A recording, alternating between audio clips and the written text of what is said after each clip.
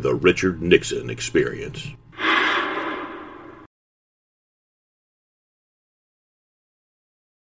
I recall very well when Henry Petersen, who took over the investigation of the Watergate issue after the second term began, he came in to see me.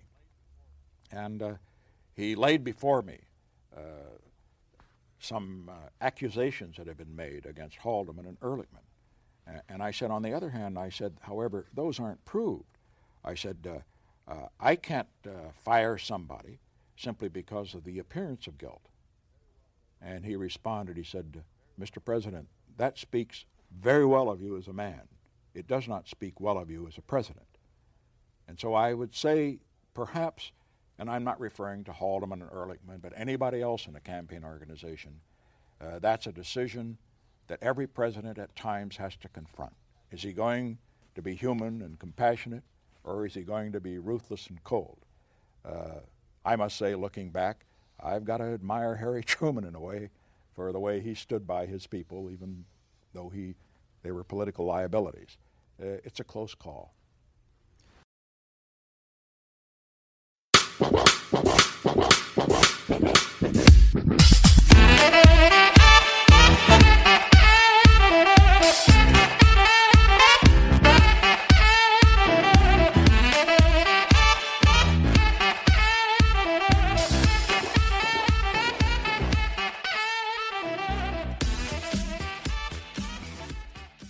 Welcome to this special edition of Bridging the Political Gap.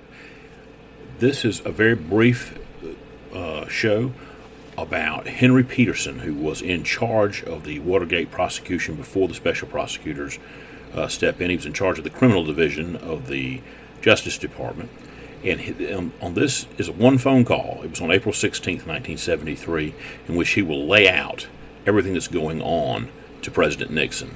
It's a fascinating call, and it gives you an overview of everything that's happening by this time on the Justice Department end. Hello? Yes, Mr. President. Did you get out with your kids? Oh, shit. They're here, and we got together with them. Oh, that's good. They all just hollered, the President's calling, right on the nose at 9 o'clock. Well, I wanted to get you in bed earlier tonight than last night. Right. And I want to get to bed, too. Yeah. Let me say first that I just want to know if there are any developments I should know about it. And second, that of course, if you know anything you tell me, I think I told you earlier, will not be passed on. I understand, Mr. President. Because I know the rules of the grand jury. Now, LaRue was in, and LaRue was rather pitiful. He came down with O'Brien and said he didn't want private counsel, all he was going to do what he did. What? He told John Mitchell that it was all over. And he said he told John Mitchell that? Yes. He, LaRue, admits to participating in the subordination and obstruction of justice. He admits being present, as Dean says he was, at the third budget meeting. But who was present at that meeting, Henry? I don't know. He and Mitchell. He and Mitchell alone? And he says LaRue and Mitchell. I didn't. Meeting I seem to have missed. Dean was not there at that meeting. Dean tells us about it. Now, I'm not quite certain whether Dean was present or not. The meeting was down in Florida. Oh, some meeting. Oh, yeah, I heard about that meeting, but I think you told me about that. Yeah. He says he's reluctant to say at this point Mitchell specifically authorized the budget for the electronic eavesdropping at that point. But I think he's going to come around. He's just on to John Mitchell. He admits that it could not have been activated without Mitchell's approval, however. O'Brien they didn't get to. Called back around 5 o'clock and said he was having difficulty in getting a lawyer. He finally got a lawyer in Colson's law partner. And Colson's law partner? Yeah, the United States Attorney's Office took issue with it and threatened to go to the judge on a conflict. Then he got another one. He got another lawyer. He'll be back tomorrow. Now, do today with LaRue. Right. Now, some other additional information from LaRue said he had that he had told Mitchell that it was all over. Yes. When did he do that? Just recently. Today, yesterday, or I see. it's thrown in the sponge. I get it. We talked earlier today about Ehrlichman. Now, a little additional detail on that. Lee confessed to Dean on June 19th. 19th. Dean then told Ehrlichman.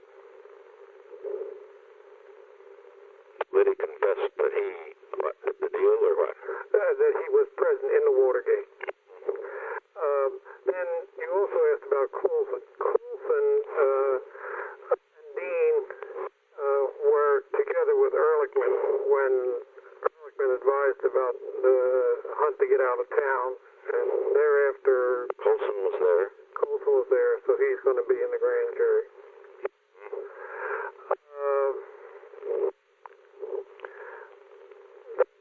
With respect to Haldeman, another matter, in connection with the payments, money after June 17th, Mitchell told Dean to activate callback. Dean felt like he didn't have that authority, and he went to Haldeman.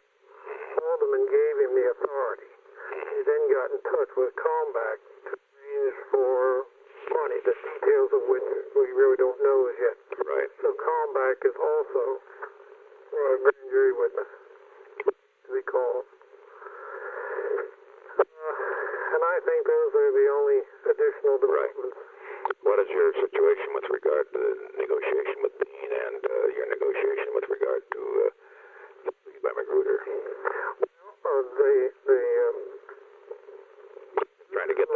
Trying to get the timing, you see, with regard to whatever I say. Magruder's lawyers are still waiting to get back to us. They're very much concerned about Judge Sirica, and they're not so much concerned about Irwin. Their immediate concern is Sirica, and they want that ironed out first. What do they want ironed out? That he won't go to jail before the rest of them. Oh, I see.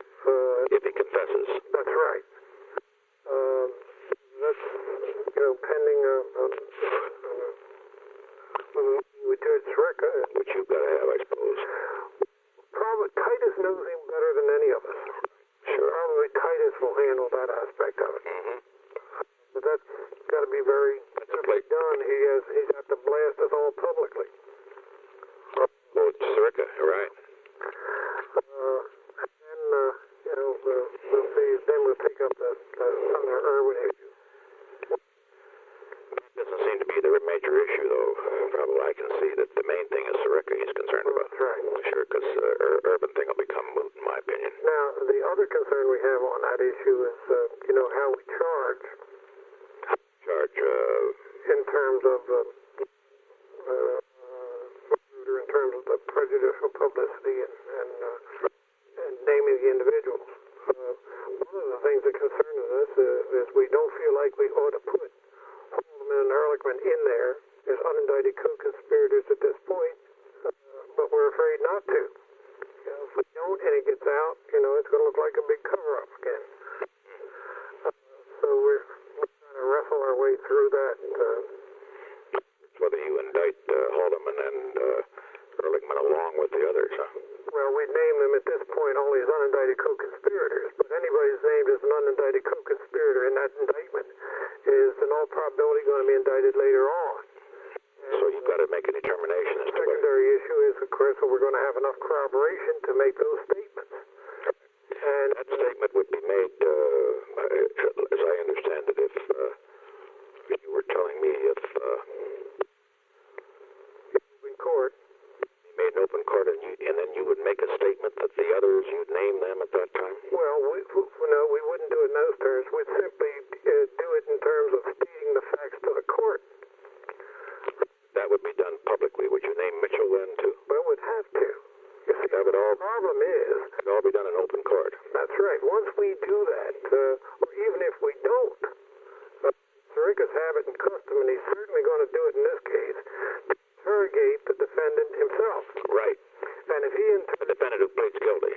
that's right, if he interrogates Magruder and brings out the Ehrlichman Haldeman facts, and we haven't mentioned them or included them in the conspiracy charge, Right. then we're all going to have a black eye. I get your point. So these are the things we're trying to work out. You've got quite a plate full. You probably won't get it tomorrow then, will you? I doubt it. What about Dean now? In his case, you've still negotiating, huh? Well, we're still tying down facts with him. We want to get as much as we can. Basically, with him, the point is you've got to get enough facts to justify giving him immunity, right? To make the decision, yes, sir. Depends on how much he tells you, is that it? Correct. And how much of it, more than that, how much of it we can corroborate. If he can't corroborate enough, then he doesn't get off, is that it? Well, if we can't corroborate it, that's right. We can't very well immunize him and put him head-to-head against the witness who's going to beat him. I see. His people are playing it pretty tough with you then. Yes, sir. I guess we do that too, I suppose. Indeed so. Natural for them to do that. Let me see if I get the facts in.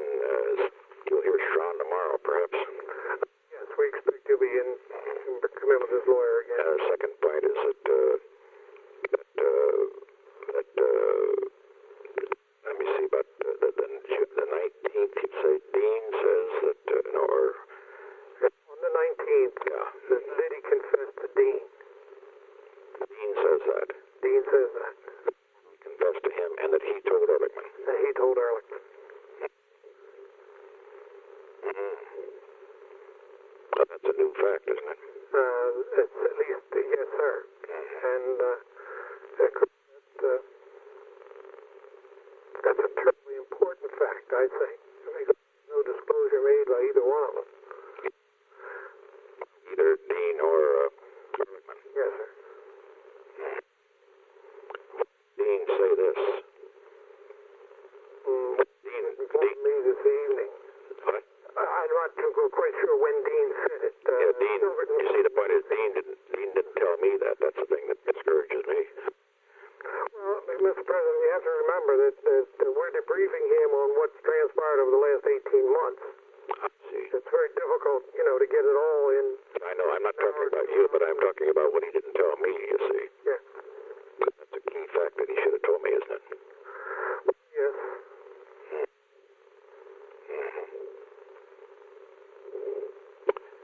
And let's see, that's the 19th. And on the Haldeman thing, what did you have there again, so I get that in my mind? Let me go back over my notes. The principal thing that I wanted to point out to you on Haldeman is that Dean went to Haldeman to get authority to go to Comback. Oh, yes, that was it. After when Mitchell told him to go to Haldeman. Mitchell told Dean simply to activate Comback to handle the money. I see. Dean then went to Haldeman to get authority to to contact Comback. Thereafter, Comback took care of the money. Now, details on the $350,000, which you knew about. I knew about the fund. I don't know. Yes, I don't know how it all went. Developed. I see. You haven't got that one. That is related to us as money over which Haldeman exercised control. And that money was delivered to LaRue to be used for payments. The portion of it. Some of it, right. I think Haldeman would say that's true. I think he would. I mean, I don't know, but we'll see. You should ask, I guess, Well, Comback. the point of it is it went to LaRue instead of going to the committee directly. And Haldeman and LaRue apparently did not give a receipt. Haldeman had requested it. I think that the LaRue was at least the member of the Finance Committee. I think that was the point that I called him about. I said, who did this money go to? And he said, I went to LaRue. LaRue was a member of the committee or something like that, of Stanza's committee. I don't know what that is. Is that correct, or do you know that? I don't know that. All I know is it works for John Mitchell. I'll check on that, though. Went to Mitchell? I say all I know is LaRue worked for Mitchell. I think he was worked for the Finance Committee, but I don't know. You ought to check that out. I will. Okay, then the main thing I need, of course, is thing on the well. Before you wait, you're not going to have anything tomorrow and put them in court, so I don't think so. Have to just tomorrow just continue to develop the evidence. Yes, sir. I think therefore no statement would be in order at the present time. We against one today. It just didn't seem to be. I thought it would. It might. I just had to make my own determination. I thought it would jeopardize possibly the prosecution. You know, who knows? Well, there are more questions in advance. That's right. I mean, we don't want to say anything until there's been a big break in the case, and everybody starts. One thing, Mr. President, that you ought to know. Yeah. I had a call from Ron Ostro's L.A. Times, who's a decent man and a reasonably good acquaintance. I think a reporter of character, if there are any. And he said that they had reports out of the White House that use his words, that 2 or 3 people over the White House were going to be thrown to the wolves. And is there anything to it? And I said, there's not anything I can tell you about it. I just can't say anything about it, one way or another. I don't want to confirm it. I don't want to deny it. So they'll probably write a story on that. I don't know. But I mention it only because it's beginning to get out, yeah. Beginning to percolate. Must have come from where the U.S. Attorney's Office, you think? I doubt it because I had not told them. So unless they drew their own conjecture, made their own conjecture. U.S. Attorney? Well, but they were thinking in terms of the Haldeman-Ergman thing and Dean, I suppose. Well, you know, I what he was thinking about, and where does the Colson thing come in again? I'm going to get that one down. Where does what thing come in? Colson. Colson was present when Ehrlichman issued the order for Hunt to get out of the country. I get it, fine. Okay, so you call him too? Yes, sir. Right. Okay, well, if anything comes up, call me even if it's the middle of the night, okay? I will indeed. Thank you. All right, Mr. President, thank you.